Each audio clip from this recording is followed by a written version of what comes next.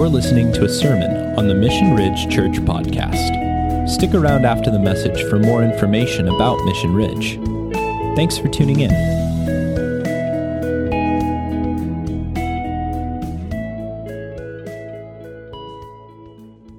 Alrighty, so we are in this family values series, and the question we're wrestling with is, why is family hard?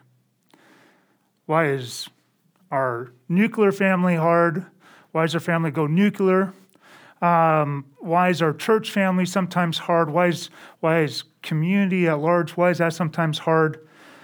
And this series, it's kind of a rubber meets the road kind of series. And honestly, I'm preaching to myself this morning in ways I didn't anticipate before yesterday.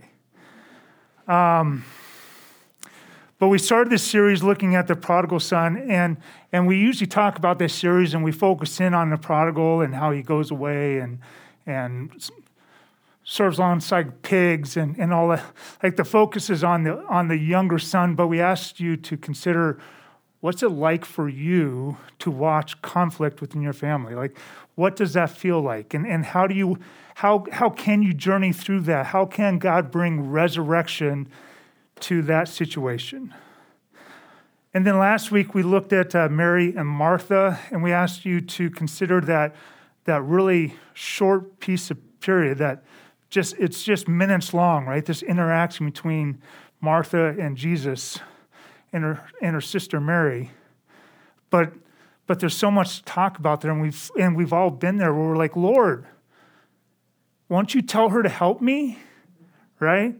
And we asked you to really look at that story through the lens of Martha to go, what is this like to wrestle with this and want something to be different, and how do I go about this in a redemptive way? And again, how can we experience resurrection within our families and within our stories?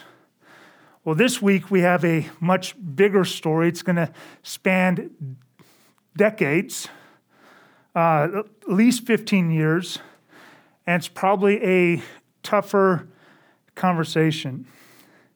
And it's a story of Jonathan and Saul and David.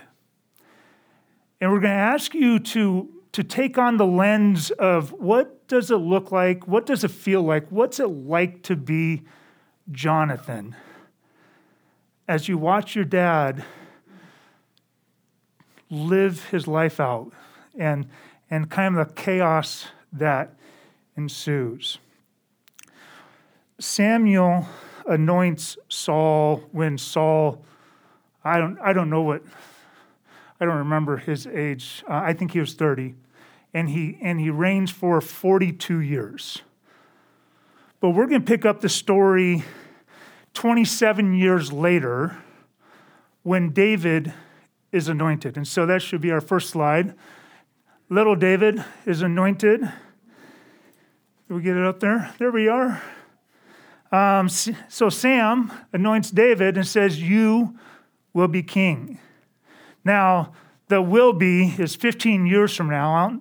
I don't know if he gave David the timeline. Probably didn't.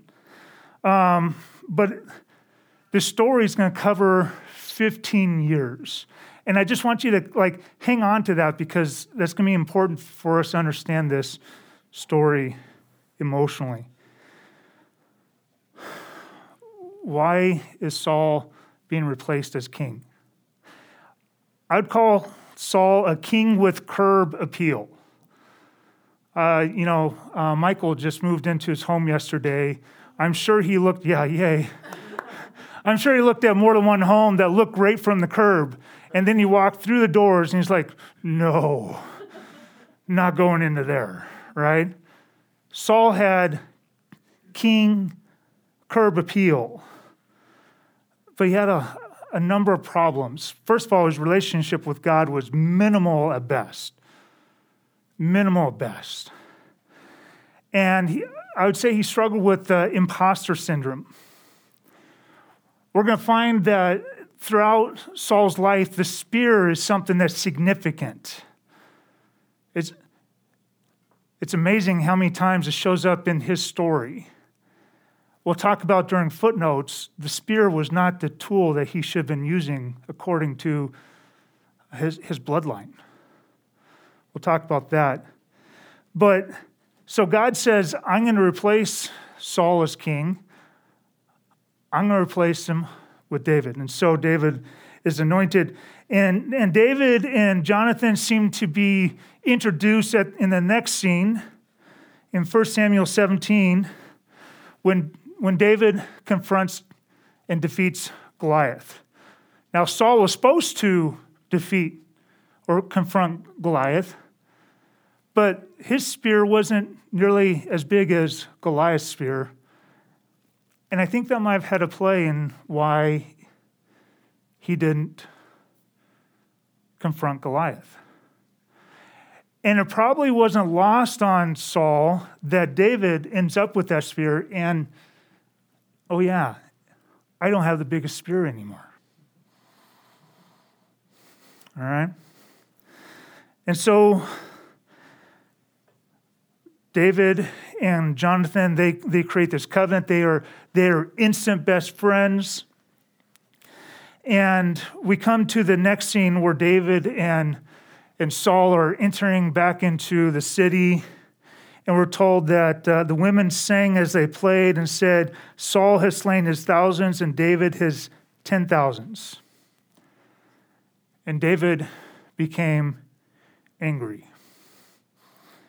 Apparently, he said some unchoice things, according to the cartoonist named Logan.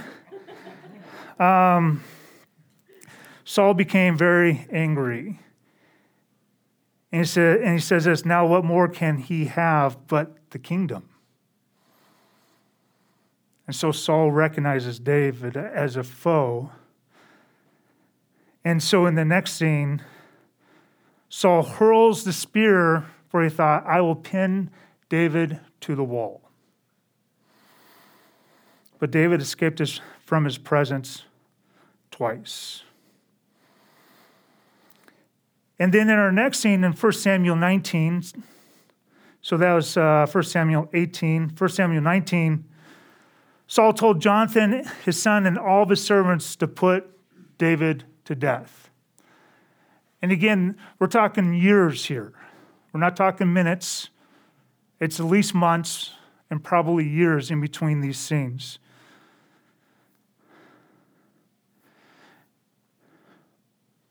And Jonathan spoke well of David to Saul his father and said to him, do not let the king sin against his servant David, since he has not sinned against you, and since his deeds have been very beneficial to you.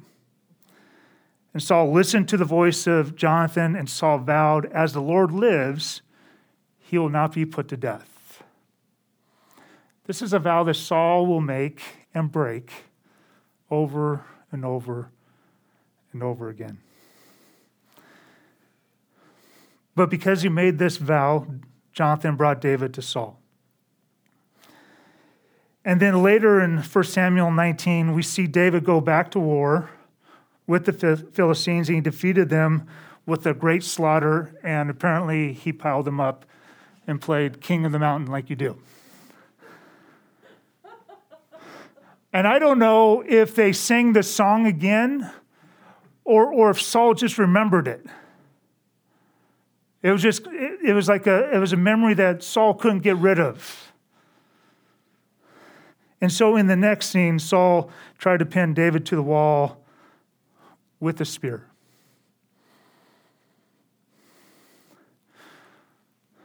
And we see a pattern start to emerge, where Saul leans on the spear, depends on the spear. David, when he faced Goliath, he depended on the strength of the Lord, right? But Saul depends on the spear. It's almost like Linus with the blanket. You know what I'm talking about.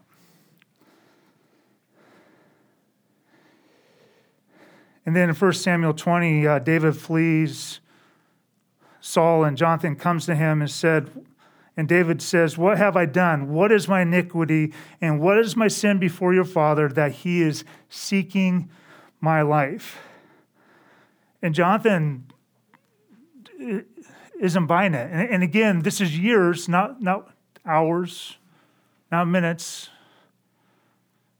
at least months. There's big gaps in time between these events. But he says, far from it, you shall not die. Behold, my Father does nothing, either great or small, without disclosing it to me. So why should my Father hide this thing from me? It is not so. And so David tells Jonathan, well, then go find out. Go talk to your father and find out. And in the next scene, Jonathan confronts his father. And he says, why should David be put to death? What has he done? Dad, why are you acting like this? This does not make sense. Dad, what's going on here? Can you picture this from Jonathan's perspective, how confusing this must have been, how crazy this must have been? And because Jonathan says that, the very next verse, Saul hurled his spear at him to strike him down. The spear that was the protector, the spear that was to protect me from dangers of the world, has turned on my own son.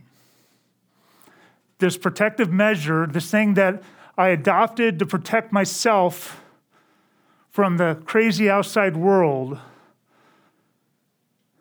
is now aimed at my own children.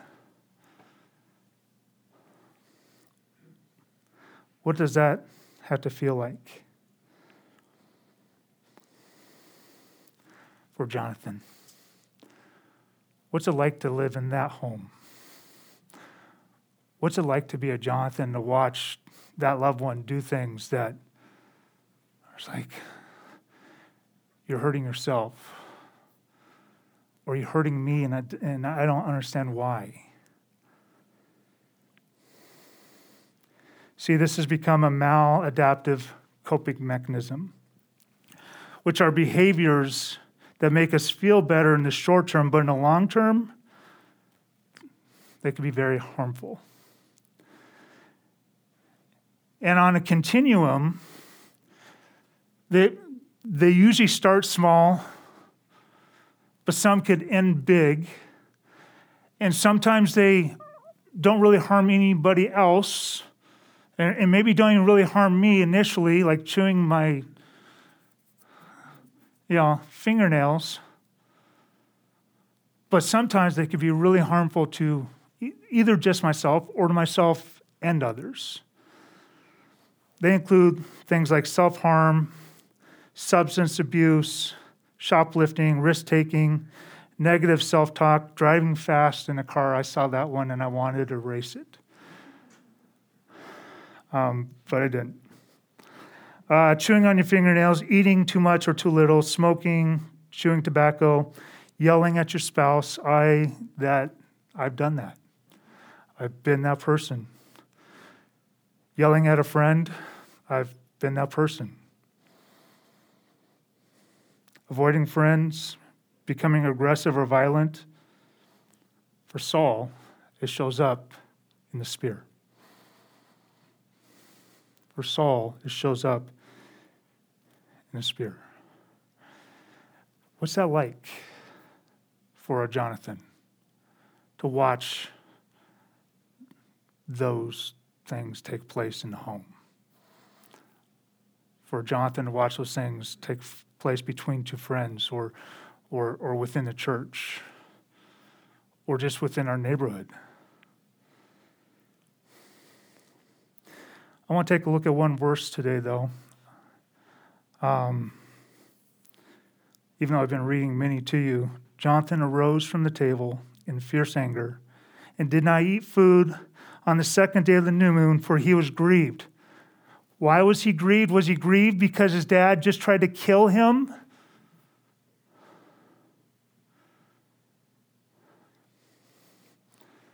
It says he was grieved. over David because his father had dishonored him. See, I think Jonathan has adopted his own maladaptive coping mechanism where he can't fully recognize what's going on right in front of him when it comes to his dad. I was 40 years old when I came to the realization, when I finally said the words out loud, that I grew up in an alcoholic home. Though my dad was in AA since I was in my early 20s. It took me 20 years to come to grips with some of my experiences within our home. Watching someone you love choose either self-harm or destructive behavior, it's hard. And many times we'll adopt this self-protection mode of not even acknowledging it. What was it like for Jonathan? How about you? What's that experience been for you? Because I know as a staff we talked about this. We know a number of the stories. Probably not all of them. There's too many stories. They're hard for their own reasons. And yet Jonathan, I think, gives us an example of some things to do. Like he is trying to balance loving the Lord, loving David, always protecting David. Like I think he does a great job of making sure that David is safe, that the vulnerable is safe. And as a church, we have to do that. Churches fail at that sometimes. And then trying to honor his father as well. In the next scene, we'll take a look at 1 Samuel 23. It says that Jonathan, Saul's son, arose and went to David at Horesh and encouraged him in God. Jonathan went to encourage him in the Lord. What an awesome picture. He says, "You will be king over Israel, and I will be next to you. And Saul, my father, knows this also." This is a man, a godly man. This is a godly response. This is a courageous step to honor God first and to love his friend. But he also loved his dad. He also loved his dad. We're told in 1 Samuel 31, in the next scene that we'll take a look at, these Philistines are standing upright, that the Philistines overtook Saul and his sons, and that it was there that Jonathan died. Jonathan died standing shoulder to shoulder with his father, still willing to serve him. I think always hopeful. Like we don't get this part of the story, like it's not written down, but he stays as connected to his father as he can. And he stays always hopeful. He's journeying with his dad, I think. Like we see his character, and as far as it depended on him, he was going to journey with his father and be, whenever his father was ready to make that redemptive next step, he was willing to go there with his dad. Jonathan does well. Jonathan does well. So a couple implications this morning. One, watching someone close adopt harmful coping skills can be painful. God seeks to restore them. You could only do your part, though. And that's the wrestle, right? What is my part? What is my part as dad? What is my part as best friend? What is my part as son? What is my part as husband? What is my part as wife? What is my part as mom? What is my part as sister? That That's the wrestle. And so we need community around us to figure that out and how to live that out well. And sometimes we have to go and get some expertise. I've gone to some friends a number of times and said, hey, we're dealing with this situation. What do you recommend? You have the training, you have the background, you've got the years of experience. How do we do this well? But we could only do our part. Or we can be like Jonathan, who stays consistent, he stays connected.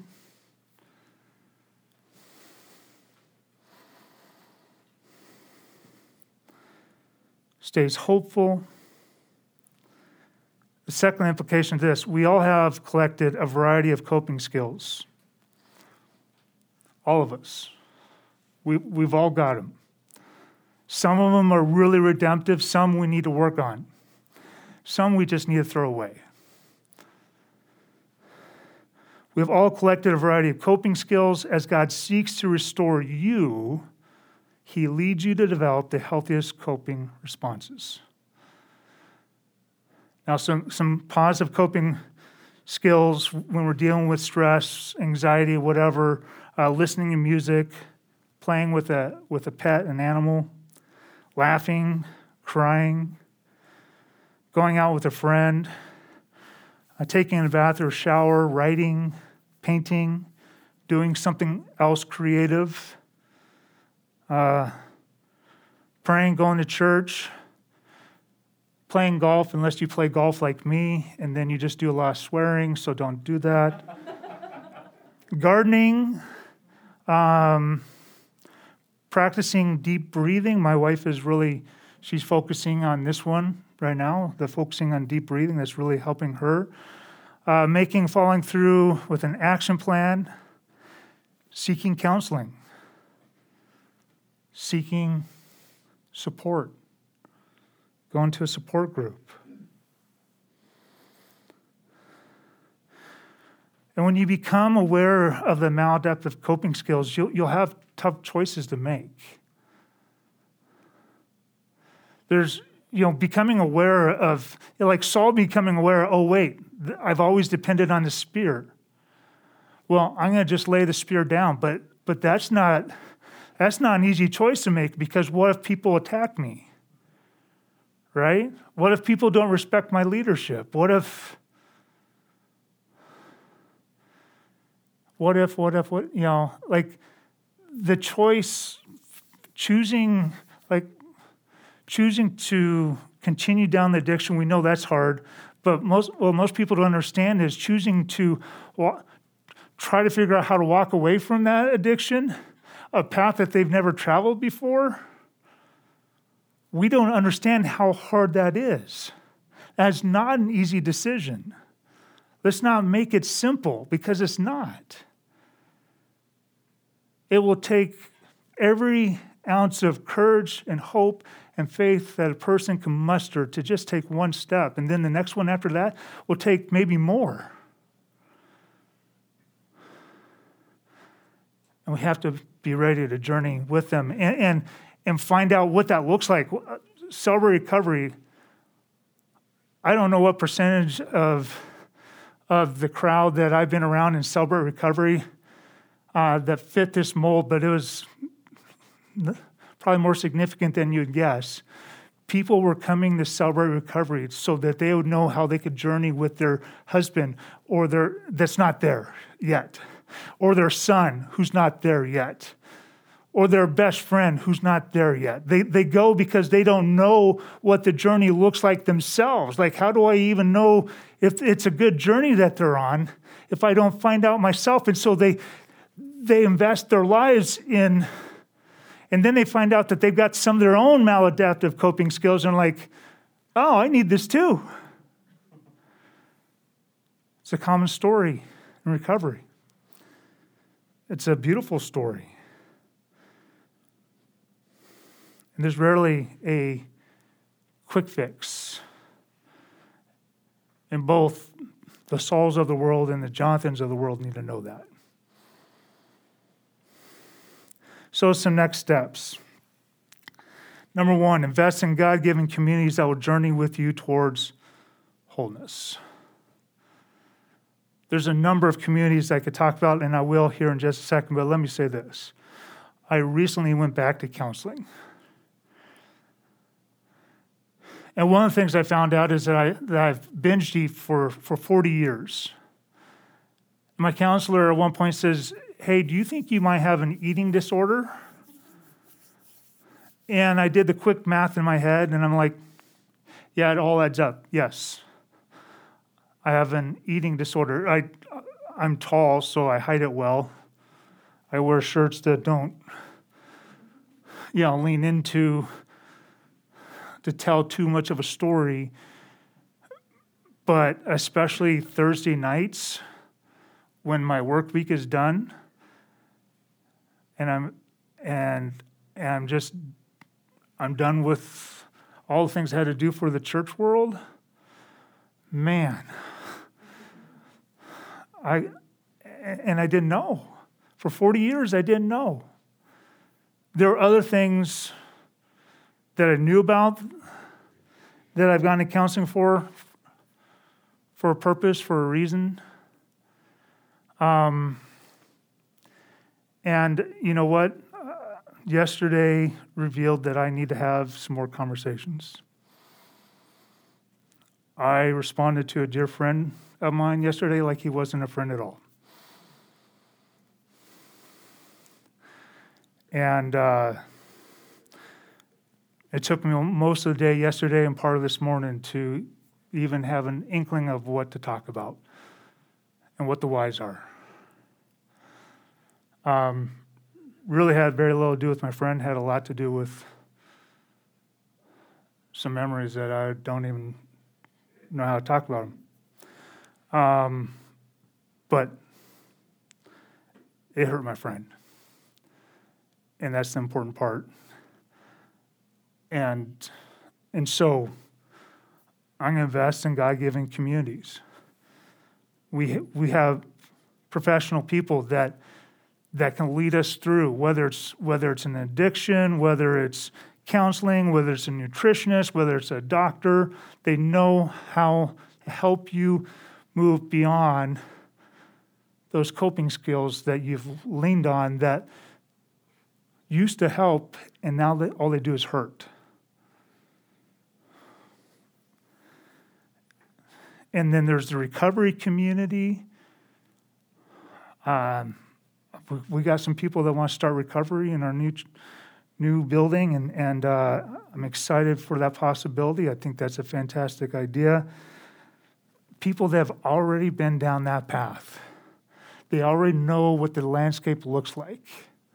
They know what the journey looks like. They know how to journey with you because they've been there. And it's a community, so it's not dependent on just one person getting it right all the time. And then church community. We need connection with God and with each other. And the thing that my maladaptive coping skills wants me to do the most is run.